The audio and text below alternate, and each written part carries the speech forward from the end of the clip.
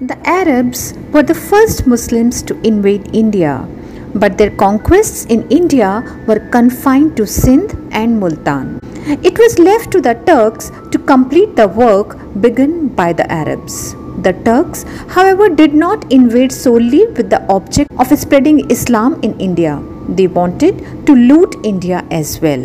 The Ghaznavids. Samanid dynasty was one of the Persian families that had risen to power with the breakup of the Islamic Empire in the Middle East. From Bukhara, their capital in Central Asia, the Samanids controlled the surrounding land of Transoxiana, western Afghanistan and Khorasan in Iran.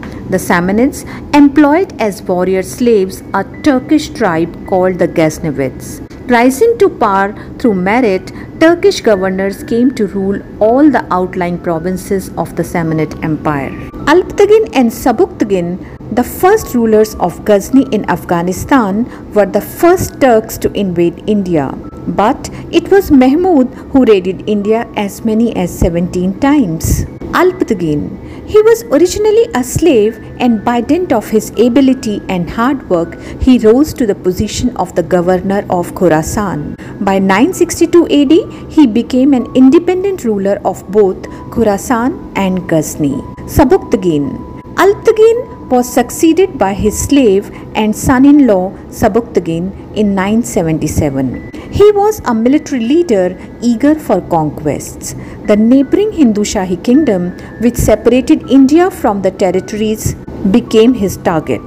The Hindu Shahi king Jaipal ruled over a large kingdom in the northwest of India, extending over the Punjab and the frontier region. Twice he was defeated by Sabuktigin and the frontier region came under Turkish rule.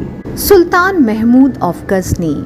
Sabuktigin was succeeded by his son Mahmud, known in Indian history as Sultan Mahmud of Ghazni. He was declared as an independent sovereign from the Caliph of Baghdad. This increased his prestige in the Muslim world. He plundered India about 17 times. His aim was not to conquer or occupy India, as it was not possible for him to control the Indian territories from Ghazni, but to carry away its enormous wealth.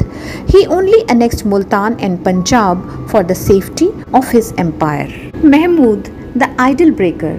The whole country of India is full of gold and jewels, and of the plants which grow there, as those fit for making clothes, and aromatic plants and sugarcane, and the whole aspect of the country is pleasant and delightful. Now, since the inhabitants are chiefly infidels and idolaters by the order of God and His Prophet, it is right for us to conquer them. Thus, according to contemporary historians, did Mahmud decide the fate of northern India between the year 1001 and his death in 1030. He turned his words into lethal action, making as many as 17 raids into the country. Expeditions of Mahmud of Ghazni. 1001 AD, he defeated Jaipal, king of Punjab, and captured Peshawar.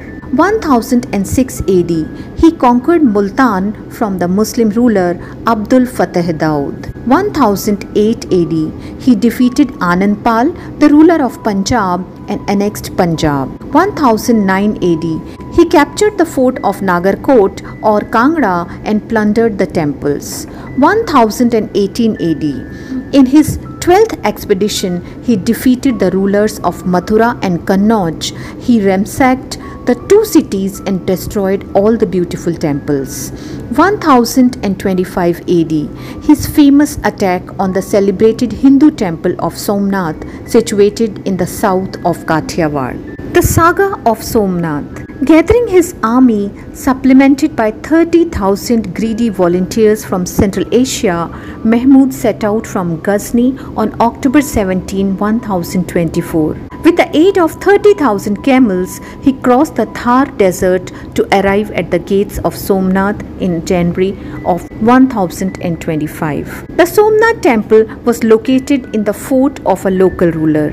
The king's army, supported by Brahmins and worshippers, mounted a defense. The fighting raged for 3 days. When the battle was over, almost the entire defense force of 50,000 lay dead, and Mahmud stood victorious before the shattered jewel-crusted idol of Shiva.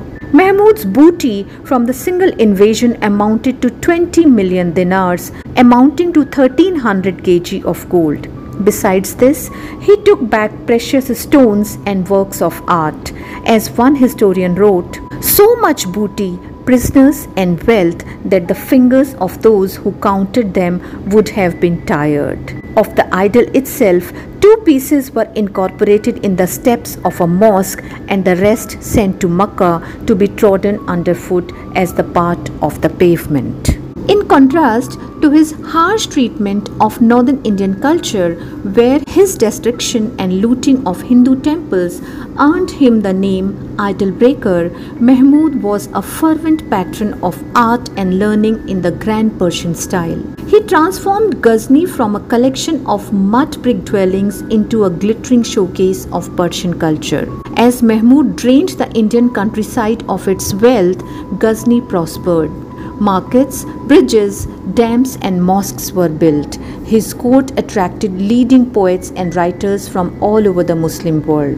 Among them were the Persian poet Firdausi and the historian, mathematician and astrologer Al-Biruni. Even though Mahmud justified his looting as ordered by his God and Prophet, Mahmud was not a crusader of his faith, for no religion preaches greed and plunder. To Mahmud Ghazni, India was simply a vast treasure store whose guardians happened to be a Hindu.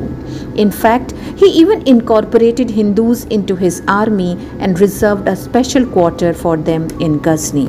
Gaur was a small province that lay in the hills between Ghazni and Herat in western Afghanistan. The Gauris were of Persian origin and ruled over these principalities as feudatories of Mahmud Ghaznavi. The struggle between the Gauris and the Ghazni rulers continued for about quarter of a century. At last, Ghiyasuddin and Muizuddin Muhammad, nephews of Alauddin, were able to assert their independence. They seized the throne of Ghazni in 1173 AD. While Ghiyasuddin defeated the realm of the north and west against Turkish threat, Muizuddin swept into India. Between 1175 AD and 1196 AD, Mahmud Ghori conquered and annexed Multan, Sindh, Anhilwara, Peshawar, Lahore, Kannauj and Delhi. He also captured Gwalior, but in exchange for a regular tribute, he gave back its possession. The most historic battle was fought in 1191 between the armies of Mahmud Ghori and Prithviraj Chauhan met at the battlefield of Tarain. The Muslims were badly defeated and Mahmud Ghori badly wounded. In 1192 AD, Mahmud Ghori defeated Prithviraj Chauhan at Tarain, and 1194 AD he defeated and killed Jayachandra of Kannauj. Muizuddin was forced to return to Ghazni to subdue Shiite rebellion on his western border. He left behind his viceroy Qutbuddin Aibak. Aibak meaning moon-faced, a term used by Turks to denote fair skin and comeliness. He captured many fortresses including Hasi, Meerut, Delhi, Koil and Ajmer. While Qutbuddin was occupied in the north, another great Turkish soldier, Ikhtiaruddin, carried Islamic rule to eastern India.